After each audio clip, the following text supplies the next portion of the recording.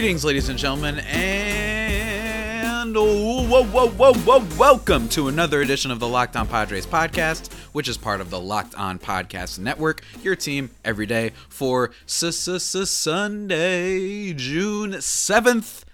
My name is Javier Reyes, of course, always and forever, your host of this here Locked On Padres podcast. Maybe not forever, but still, always for now at least. Check out and follow the Twitter page for the show, which is at @LO_Padres, or my personal account, which is at Javapeno, which is spelled JAVIIPENO. And if you feel so inclined, hit me up on there, as well as the Gmail, which is lockedonpadres@gmail.com, with any questions, comments, or concerns you might have, and I'll do my very, very old best to answer them here on the show. And today's show, guys, we got a good one. It is a sequel. Not really a sequel, actually. It's just continuing a bit that we did earlier this week. I think we did it on Wednesday. I don't remember. Wednesday or Thursday, one of the 2 days. And it was about the 1996 Padres. We hopped in the old time machine, and guess what? We're doing it again. And now, of course, as I mentioned on that episode, I mentioned nostalgia is a very powerful and also very dangerous thing. You sometimes get lost and start only thinking of the glory days and the good old days, and you forget the bad. But you know what? Let's admit it. It still feels pretty good to indulge sometimes, all right? So, guys, without further ado, we are hopping back in the time machine to what year? The 1969 Padres. Let's go.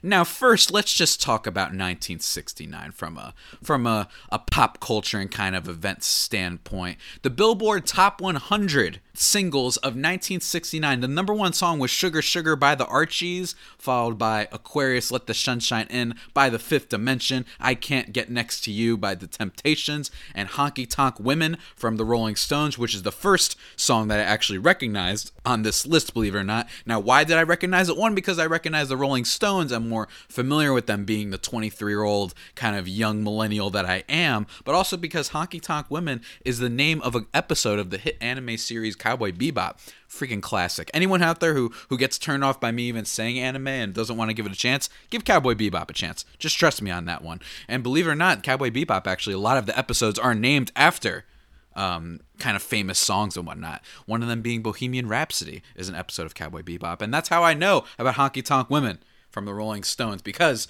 Cowboy Bebop taught me it for some reason. So there's that. Lots of cool songs really out of all of this. Marvin Gaye, Too Busy Thinking About My Baby, Get Together by the Youngbloods. You got some Beatles on here. You got all kind of good stuff in 1969, right? But I have to admit, I'm really not familiar as much with this year, which is so interesting because 96, which was my birthday year, I obviously was a little bit more familiar with.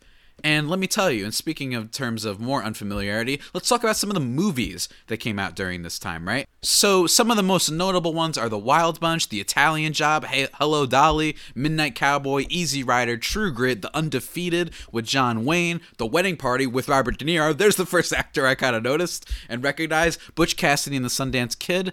So some of the top highest grossing movies, just to name all of them, the top 10. It's Butch Cassidy and the Sundance Kid, The Love Bug, Midnight Cowboy, Easy Rider, Hello Dolly, Bob and Carol and Ted and Alice, Paint Your Wagon, True Grit, Cactus Flower, and Goodbye Columbus. I can officially confirm to you guys, I have seen exactly, let's see here, let me jot down none of these movies have I seen before. The only one that I've kind of heard of is Butch Cassidy and the Sundance Kid, and then Midnight Cowboy I've heard of, and True Grit because of the remake that came out with Haley Steinfeld and Jeff Bridges from, I'm going to say that was like 2009, 2010, I believe is when that movie came out. So I'm familiar with that movie. I saw that one. I didn't see the original. Butch Cassidy and the Sundance Kid I'm familiar with because if you guys have heard the Sports Movie Madness podcast, me and Gabrielle mentioned a lot that we're fans of the Rewatchables podcast from The Ringer, and one of the episodes is with Aaron Sorkin, And I love Aaron Sorkin, of course. He is the legend, the GOAT, one of the most gifted screenwriters we've ever had. He was on an episode, and the movie that he wanted to talk about was Butch Cassidy and the Sundance Kid. So really, I need to see that movie. I really want to see it, just so I can listen to that Rewatchables podcast. And in terms of some other things going on, since there weren't really video games like I talked about in the 96 pod, I figured, let me talk about some TV shows. That isn't the only reason. It's also because I forgot to do TV shows on the 96 pod. I don't know why I didn't do it. But some of the most notables that I saw are Gunsmoke, The Brady Bunch, The Doris Day Show, Get Smart, if you guys have ever seen that. It's kind of funny, actually. The movie itself, I remember loving as a kid, probably just because there was that one scene with The Rock where he's like, "You want to die by Post-it notes? Because I can make that happen. And it's a slow death." That's the only line that I remember. It was really funny. Hawaii Five-0, Bill Cosby's show premieres. That doesn't age well, but Julia, Family Affair, and Bewitched. Also, some other notable ones is the first episode of Sesame Street premiered in 1969. Shout out to that. And shout out to the new CNN town hall kind of meeting that they did with Sesame Street the other day. Recommend everyone watching that. Very important given the times we were in. And the original Star Trek with Mr. Captain Kirk and Spock and McCoy and all them. The final episode was aired in 1969 for the original Star Trek, which of course would go on to be a phenomenon of epic proportions and continue on for years among the Trekkies and the nerd community forever. So shout out to Star Trek, which I shouted on the last pod with First Contact. It's funny because Star Trek, most people I talk to think that Next Generation is the superior show in a lot of ways, if you just remove from the fact that the original is, well, the original, and the original has Spock, which might be just the most iconic Star Trek character in general. But more people I know are like, Jean-Luc Picard is their favorite captain. That's what everybody says. That's what my mom says. That's what my dad says. Maybe I'm wrong. Maybe I was raised to think otherwise, but from what I understand, the original Star Trek show, while super pioneering in its own way, it's funny that people tend to gravitate more towards Next Generation. And I'm a big fan of Next Generation because it gave us First Contact, which is an awesome, rad movie. I think it's still on Amazon. Don't quote me on that. Amazon Prime. So go check that out if you guys have the chance. Now let's talk about some of the other notable events, which, some actually have to do with the current times we're in right now. We'll get to those in a little bit. But firstly, one of the main big things that happen, it's one small step for man, one giant leap for mankind. That's right. This is when Neil Armstrong became the first man to land on the moon, along with Buzz Aldrin and all the rest of the crew of the Apollo 11 mission. The inauguration of Richard Nixon was this year, probably one of the more infamous presidents that we've ever had. Of course, famously kind of resigning due to the Watergate scandal. That was on January 20th of 1969.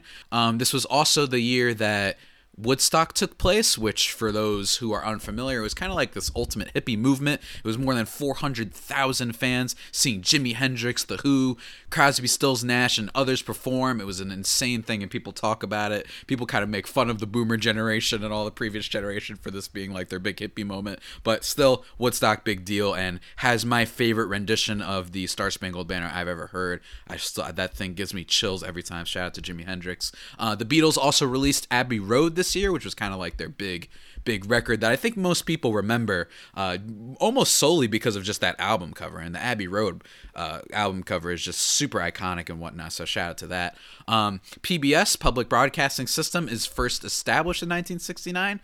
And then on to some of the more kind of things that aren't so happy and whatnot. 5 people are murdered, including Sharon Tate, by Charles Manson's cult of followers. That's kind of a famous thing, of course, for those who aren't aware of it, and for those who haven't seen maybe Once Upon a Time in Hollywood, which is a little bit about that. I love that movie. I know a lot of people say it's super boring, but I really loved it. The very first troop withdrawals from Vietnam happened this year, as well as all the protests, the student protests that are happening around that time, protesting the Vietnam War. In general, kind of one of the heydays, the waning moments of the civil rights movement in general. The Chicago 7 happens, which is this famous group kind of that were accused of inciting riots. For those who don't know, actually Aaron Sorkin, who I just mentioned before, his actual next movie that he was doing, I believe was set to come out this year, and it was based on the Chicago 7. So I assume that's one of those stories that not a lot of people are familiar with, because I certainly am not, and my mom told me it is definitely it's a very sad story in a lot of ways about the criminal justice system. So yeah, really 1969, There's all kinds of protests going on. You got the Vietnam War. Civil rights movement basically is still happening around this time. And in general, a lot of people making their voices heard. And if that doesn't relate to the today, then I don't know what does. Whatever the movement is, whether it be police brutality as it is today, the Vietnam War back then, protest is good, guys. And I encourage everyone who's listening to this podcast to please do your part in the current time we're in. It is definitely a moment. It is not just a hashtag. It is a real moment. I've never been more convinced of that. Yes, I'm young. Maybe I'm naive in a lot of ways, but still, I gotta believe in what I believe in. You know what I mean? And lastly, to end it on kind of a little bit of a mini high note, some notable people board this year: Catherine Zeta-Jones, Brett Favre, Renee Zellweger, and Jennifer Aniston were board this year. But now that we've kind of talked about all the current events and the culture events and the pop culture and the music and the movies that happened in 1969, we got to talk about the team, don't we? Well, first, before we get into the team, guys, we're going to take a little bit of a break because I want to talk to you about Built Bar, the best tasting damn protein bar around. That's right, Built Bars are super tasty. They're covered in 100% chocolate, super easy and soft to chew. They've got 16 amazing flavors, 8 chocolate nut flavors and 8 chocolate nut-free flavors. They're also, of course, healthy for the health-conscious sort of guy or gal, or even the unhealth conscious, the non-health conscious, the health unconscious, whatever the opposite of it is for people like me who don't exactly eat super well. I just had Ben & Jerry's yesterday. Shout out Ben & Jerry's and Americone Dream. The superior Ben & Jerry's flavor, I must say. But anyway, for people like me who are trying to lose weight or at least trying to get on that bandwagon, they're super helpful for those type of people too. You can lose or maintain weight while indulging in the treat. Bars are low calorie, low sugar, high protein, and high fiber. So go to BuiltBar.com and use promo code LOCKEDON and you'll get $10 off your first order. Remember, that is promo code LOCKEDON for $10 off at BuiltBar.com. And that's not all we have to talk about today, guys. I want to talk to you guys about RockAuto.com. Now, I may not know a lot about cars, but I know that there's all sorts of parts and gizmos that you need, and RockAuto.com is here to help.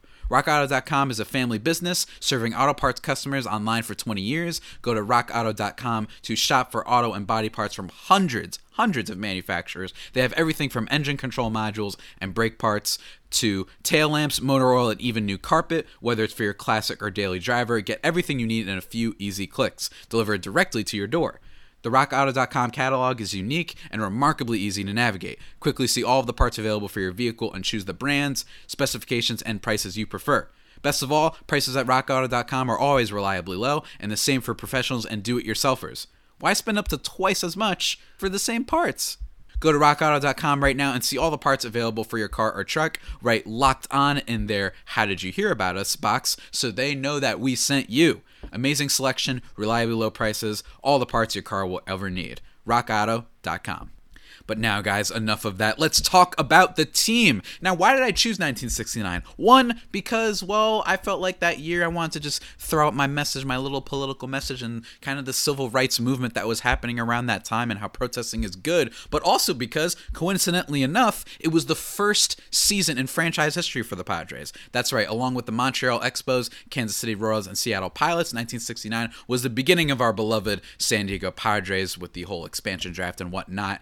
And, well, guys, I'm not going to lie, aside from that, not exactly a memorable team. Unlike the 1996 team with Ken Caminiti and Steve Finley and Tony Gwynn and Hoffman and all those guys, just really great team that unfortunately gets swept by the Cardinals. This team didn't even have the honor of being swept by a team in the playoffs. Aside from, I guess you could say, their first inaugural game, which they won against the Houston Astros 2-1, they really weren't memorable in any way. They finished with a record of 52 and 110, so barely over 50 games won.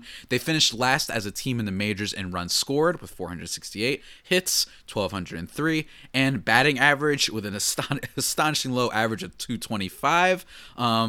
Let's just say, yeah, guys, this team was not very good. To talk about a little bit of the roster, though, especially offensively, they were just not good. And that says a lot considering I'm not exactly expecting, unbelievable on-base and batting average numbers for 1969. I understand the game was a different point. But still, guys like Chris Cannizzaro was the a catcher, Nate Colbert at first base, Jose Arcia at second base, Tommy Dean at shortstop, Ed Spezio, hopefully I'm saying that name right, at third base, Al Ferrara at left field, Cito Gaston at center field, and Ollie Brown in right field. I mean, I'm just looking at the numbers, guys, and aside from maybe Nate Colbert, who played first base and had a pretty solid season, batting .255 with an on-base of .322 and 24 homers, that's not too bad at all. But aside from him, I guess you've got Al Ferrara, who hit .260 with an on-base of .349. There's just a lot of bad here. I mean, Cito Gaston, .230, .275, slugging of .309. That's not very good.